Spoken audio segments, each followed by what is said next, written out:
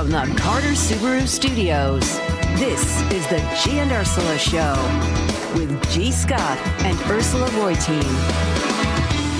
Welcome to the G and Ursula Show. G is out today. Angela Poe Russell is in. Good morning. Good morning. This has been a really busy morning. It really has been. Yeah, it's been great to be here with you all. Well, we have another very packed show. You were remarking how full our text line is. I told you. Yes. We have the most engaged listeners, I think, of any show on our radio station. Our Muckleshoot Casino Resort text line, 888-973-5476, 888-973 Cairo. Coming up at 10:30 after Heather's newscast. This one is near and dear to your heart. I know you are a fan. And I heard G the other day listening to Beyonce's new country album. Right. But we're going to go beyond the whole music thing, and we're just going to talk about the significance of this. Yes, I guess. that sounds good. Yeah. And maybe someone can turn me around on the whole country music thing. But right now, let's get to it. What's new at 10? And unfortunately, we're going to revisit one of our top stories. And it was this mass shooting in Kansas City, Missouri, where a mother of two was killed. Nearly 24 other people were injured after gunfire erupted at the end of the Super Bowl victory rally. We're learning this morning that I think they said half of the victims who survived are children under the age of 16. And then 2 of the suspects are under the age of 18. And one of the frustrations we expressed in the first hour was like, where do you even go with this? What do you say? I questioned whether this is who we are. That statement by Kansas City's police chief, she said, this is not who we are. And Ernie in Kent, who is one of our regular listeners. Love you, Ernie. Yes. He said, sadly, this is who we are. We have to accept that this is where we are at the very least, right? Exactly. So I want to run through a couple of things that you maybe have not heard, but to give you a full coverage of the story. So these 2 people, Trey and Casey Filter, they were watching the parade with their 2 sons. And Trey told Good Morning America today, he explained what happened after the shots were fired. I mean, there was a lot of commotion. I could definitely tell that, someone was being chased. I couldn't see much. I heard that get him. I saw a flash next to me. And I jumped and remember thinking, I hope this is the food they were talking about. Me and that gentleman got we were pretty elated once we knew we had him. And they started yelling that there's a gun. So we were pretty steadfast in holding him down there. Okay. So I shared that video with you guys last night because my mind automatically goes to where are those good people? Where are the heroes in here? Kind of a Mr. Rogers thing. And Trey is one of them.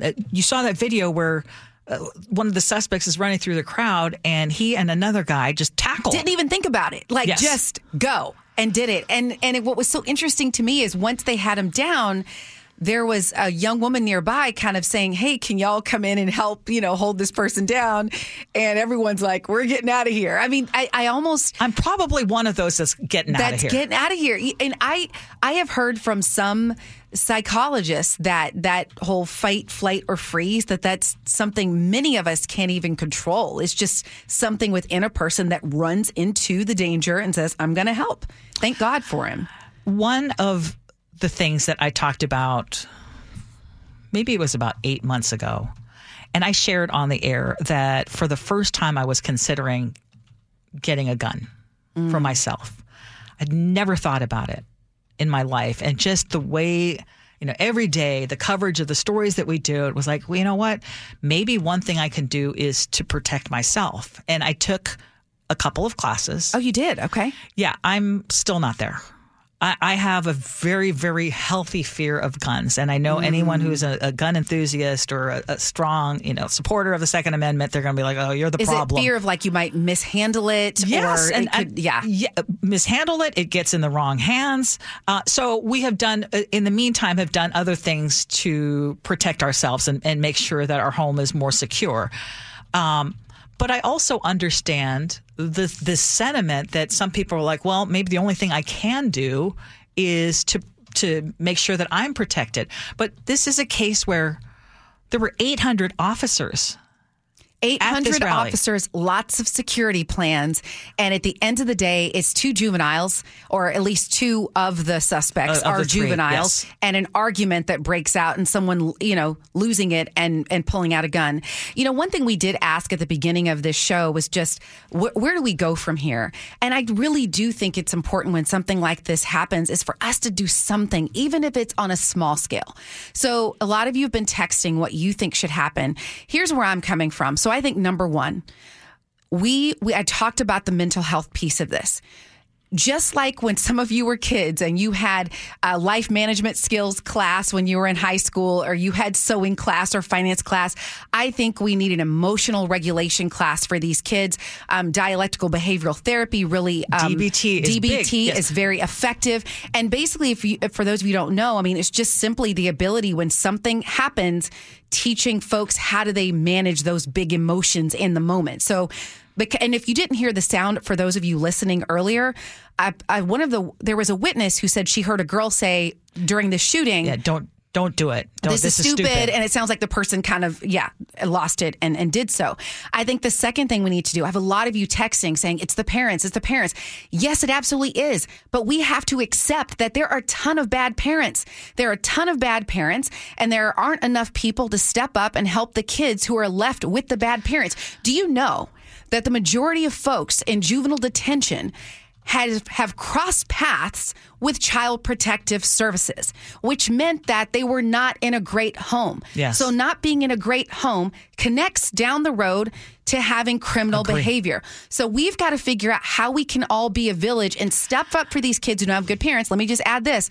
So maybe on a small scale, are we part of Big Brothers, Big Sisters, or you take on a mentorship thing, finding ways where we can and make those small connections, even if you can't be a foster parent, right?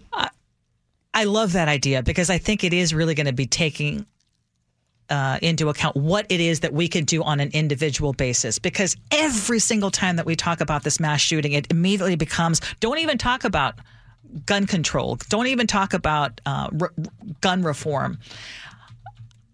I think it has to be part of the conversation, but this is not an effort to get responsible gun owners to have, to keep them from owning the guns that they have a right to own. It is trying to figure out a better way, or a way, to keep especially young people who may be mentally troubled from having access to the guns. Yes. And we don't know. We're still waiting for details on this particular case, but 2 of the 3 suspects are under the age of 18. Yes. And here's that brings me, Ursula, to my number 3 point, because apparently let's start with this headline right now. Missouri, 4th highest murder rate in the country. 4th highest murder rate in Missouri. This is according to the Centers for Disease Control. That's where I got this from. In 2007, the state repealed their permit to purchase law. It led to a 27% increase in the homicide rate. So there was a direct, obviously that's not maybe direct causal, but I just want to point that fact out. Now, people say, well, these were juveniles, because it doesn't apply to those under 19. But the point is, if you don't need a permit, anyone can buy it, just like someone buys alcohol and give it to a juvenile. I think the point for me that has to be made is it is not just one thing. And I think I would just invite us all to just explore how we can do just a little bit better in all of these areas. Yes, absolutely.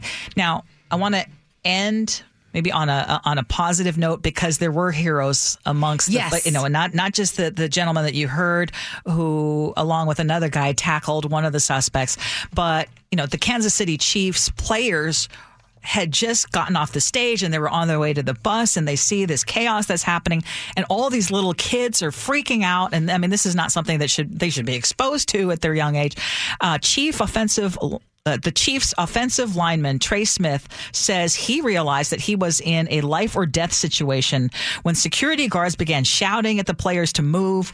So he found a closet. So they went running into a building. He found a closet and began pulling others inside. Right before I run in there, there's like a little kid in front of me. So I just grab him, just yank him, and just tell him, you're hopping in there with me, buddy. So I don't know how many people there were in the closet, maybe 20 plus. Okay, and players were then hustled to the team buses along with bystanders who were also desperate to escape. This little boy was with his father. He's just a little hysterical. He's just panicked. He's scared. He doesn't know what's going on. And, I had the WWE belt on me the entire parade. And, I was, man, what can I do to help him out? I just handed him the belt. Hey, buddy, you're the champion. No one's going to hurt you. No one's going to hurt you, man. We got your back. We just started talking about wrestling. Who's your favorite wrestler? What was your favorite wrestling match? And just little things like that, just to take his mind off of it. Oh, that and just made me cry. I know. I'm kind of getting a little. And I guess I just, as a survival technique, because we cover these stories all the time, it's helpful to see the humanity that comes out and Yes. and the things that people do. I mean, so this boy who was hysterical. So if you didn't get that, he was using a prop, the wrestling championship belt that he'd been carrying as a prop during the parade. So he gave it to the boy. I know. Actually, you're getting a little. It's hard not to get emotional about this, but I mean that's. It brought me to tears this morning. Yeah, it did when I was listening to him tell that story. Do you mind if I answer your question about what we can do? Yes, please. That doesn't affect anyone's rights. There are two things you can do. You can either not buy a gun if you're thinking about getting one, or make sure that your guns are secured always. True. Every gun used in a crime, with the exception of ghost guns, was legally purchased at one point. Where do criminals get their guns? From responsible gun owners who don't leave them secured. They're stolen out of cars and homes every single day. The gun used in the Ingram High School shooting was stolen from a home in Linwood by the son of the gun owner. The killing of a rideshare driver in Edmonds was carried out by someone who wasn't allowed to own a gun. He took it from his girlfriend. Had those two weapons been secured, that's two less murders that would have happened.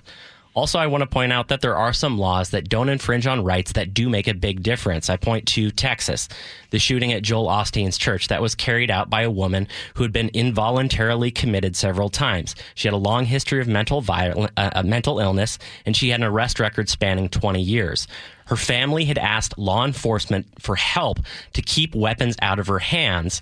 She'd threatened to kill an ex with a gun. She menaced neighbors with a gun. Her neighbors contacted police, the local city council, attorneys, the mayor. All told her we can do nothing to keep this woman from legally buying a gun. But in Washington state, that would not have happened because we have red flag laws here. And if you talk to law enforcement officers who are responsible for serving these, they say that they save lives every single day. So there are things that we can do. Yes. And in the case of the state of Missouri, I mean, I think we are lucky that we live in the state that we do. In the state of Missouri, like you mentioned. I was looking through their laws today, and I want to say they don't have one around purchase, possession. No permit to purchase. You don't need to register anything. You don't need a license. You don't need a permit to carry, period. Yeah. So, if you want to ask the question, how did these kids get the gun? Or I think the police chief said there might have been more than one, maybe two. It's a little bit easier there. It probably wasn't that hard. Yeah. And I hear you when you bring in the mental state of our kids today. We hear it from police officers all the time. What is happening? We're seeing a level that we haven't seen before. And your idea about the DBT or emotional regulation classes, which if you have to get it privately, though, I mean, that is it's expensive. So people don't have access. So we have to have enough people who can teach it.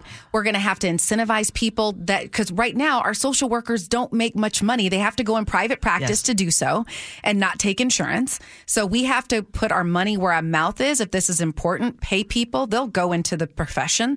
But what is happening too, in our homes and with our youth today, that they feel this helplessness or hopelessness or feeling like, what do I have to lose?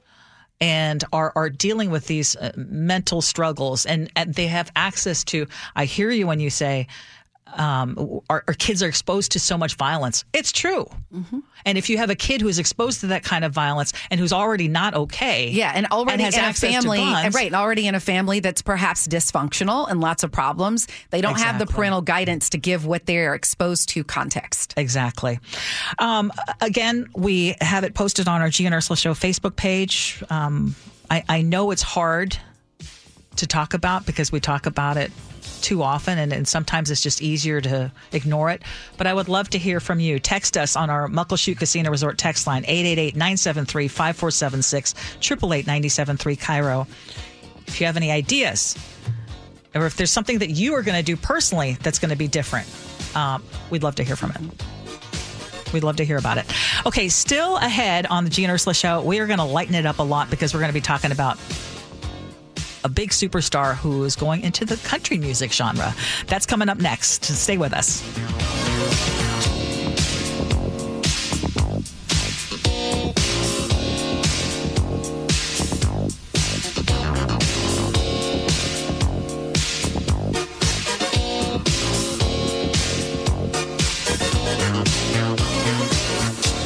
This hour of the G and Ursula Show is brought to you by Pella Windows and Doors. Spin me in the middle, boy. I can't read your mind. This ain't Texas. Ain't no hold'em. This is the G and Ursula Show. G is off today. Angela Poe Russell is in, and the star known as Beyoncé is trying something a little bit different, and she's jumped into country music. And have you had a chance to listen to her songs? I have. I've listened to both Texas Hold'em and 16 Carriages. Texas Hold'em, it's okay for me. I think some folks like it. I like the 16 Carriages. Okay, we're going to play a little bit of that in a second. But a small country station in Oklahoma has now ignited a big debate about what actually counts as country music. So the station refused a listener's request to play the song Texas Hold'em off Beyonce's latest album. So I'm going to let you listen to a little bit more again. Run me to the left, then spin me in the middle, boy. I can't read your mind. This ain't Texas. Okay, it sounds country to me. Okay. Okay, well, I'll wait. When you tell me to go, I'll go. Okay, so the station manager at KYKC, Roger Harris, emailed the listener with a simple response to say, well, we do not play Beyonce at our station because we are a country music station.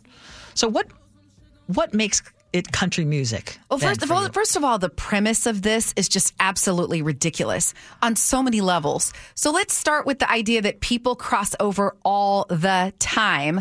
Taylor Swift went from country music to pop music. Maren Morris, The Bones Are Good song. This has been happening from the beginning of time in music. And it only became an issue when several years ago, Beyonce submitted a song that she did with the Chicks. It was called Daddy Lessons.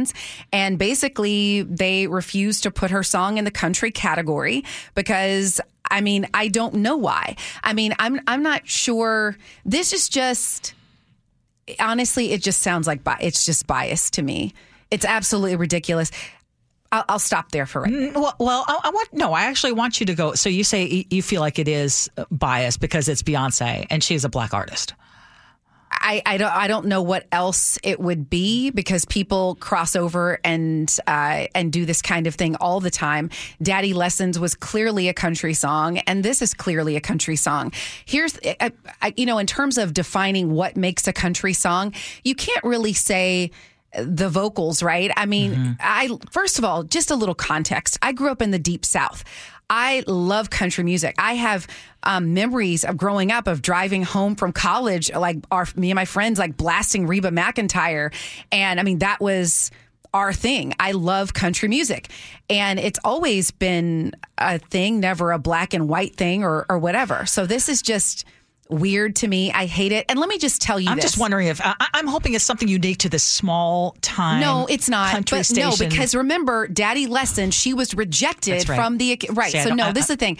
But let me just call a thing and tell you what often happens to black artists. That's really frustrating.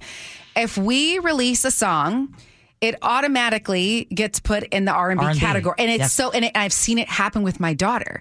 Like, she's written this music and I'm like, this really isn't, like, I don't know if I'd put it in that category, but because, and it happens a lot with authors, like it gets put in this section. And it's like, why are we... Yeah, why can't it be a couple of things? I guess. Right? I mean, so open it up to... And so what is Beyonce's reason for going into country music? What we're hearing... Well, first of all, she's from Texas. So again, like, I'm from the South. It's part of your culture. Mm-hmm. It doesn't belong to a particular race. It's part of your culture. But also, I'm hearing that this album is an effort to kind of reclaim the truth that Black people were part of building the country music story. And it's interesting. I had no idea until we were going to discuss this, that the banjo was actually an instrument that came over from enslaved people in Africa. Did not know that. Oh, yeah. It came over. And then it was something that enslaved people, they would use as an instrument. And then when the minstrel shows started later, that's when it started kind of becoming more popular in the white community. So there is a lot of history where, like, we're overlapping, and where it's rock music, country music. It's like we're part of the story. This is American history. So this music, her country album is being released following the Grammys, and her husband, Jay-Z, kind of hinted at the idea too that Black artists need to show up, and you had talked about that. Yeah, this is a really interesting point. And Chef, keep me honest here. We were talking about some folks who have decided to leave country music because they're really frustrated with some of the things that have been going on. There was one particular person, I know Maren Morris had talked about kind of leaving it behind. Who was the person that you mentioned, Chef? It's T-Pain. He's a singer, songwriter, R&B artist, and he also writes a lot of country music. But he recently came out, actually just this week, and said, I can't write songs for country artists anymore because of all of the racist abuse that I face in that column of the industry. And I'm constantly questioned. My credentials are questioned. My songs are questioned. And I've written really successful music, but I can't deal with the fan base anymore. I can't deal with the backlash. And I found it's not a place for me. Yeah. And that just makes me sad. And I want to go back to the Grammys. And it was the first time I'd watched the Grammys from beginning to end in a long, long time. But the highlight of that show for me was definitely Luke Combs and Tracy Chapman singing together. And I know that I'm not alone. I know we heard from a lot of people, and a lot of people were just talking about what an amazing moment that was for this country music star to revisit this song that was from 1988 and to have Tracy Chapman there. And I think the symbolism was so rich and so full, and it made my heart full. Yeah. And here's what's interesting. This is a song that was never categorized as country. Fast Car.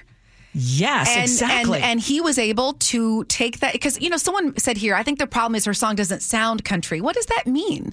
Like, what is it? Just that it's not the country you are used to hearing, the artist that you were. There is so much diversity in country music. It's true. There is so much diversity in terms of what it sounds like, but there are chords, there are instruments, it has all those things, as did Daddy Lessons. Something I did want to go to before we finish up on that, yes, Ursula, is this point of people who are leaving the industry or leaving country music, and an artist saying, I want to go too, knowing that this is the kind of thing she's going to deal with. And it was kind of like what Jay-Z said during the Grammy Awards, we have to keep showing up. Yes. And I just want to honor that sometimes, for the sake of your mental health, your own well-being, maybe you do leave and focus on other things. But if you have the capacity and, to be able to do so in the moment, let's keep fighting. Let's keep educating. And it's like, while I may not be exposing and while I may not be the horizons. biggest fan of this particular song or that particular song, like, I'm not, like, I respect Beyonce, but that's not, like, that's my daughter's vibe, right? Yes. But she has every right to make a country song, as just like a country artist can make a pop song or a rap song or an R&B song, because we do have white artists who win awards in R&B. Yep. Exactly.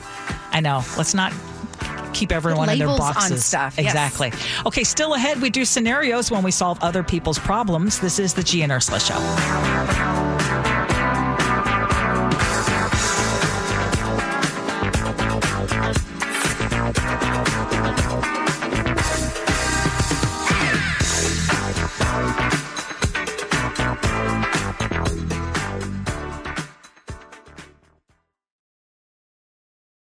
Scenarios is brought to you by 1-800-DUI-AWAY.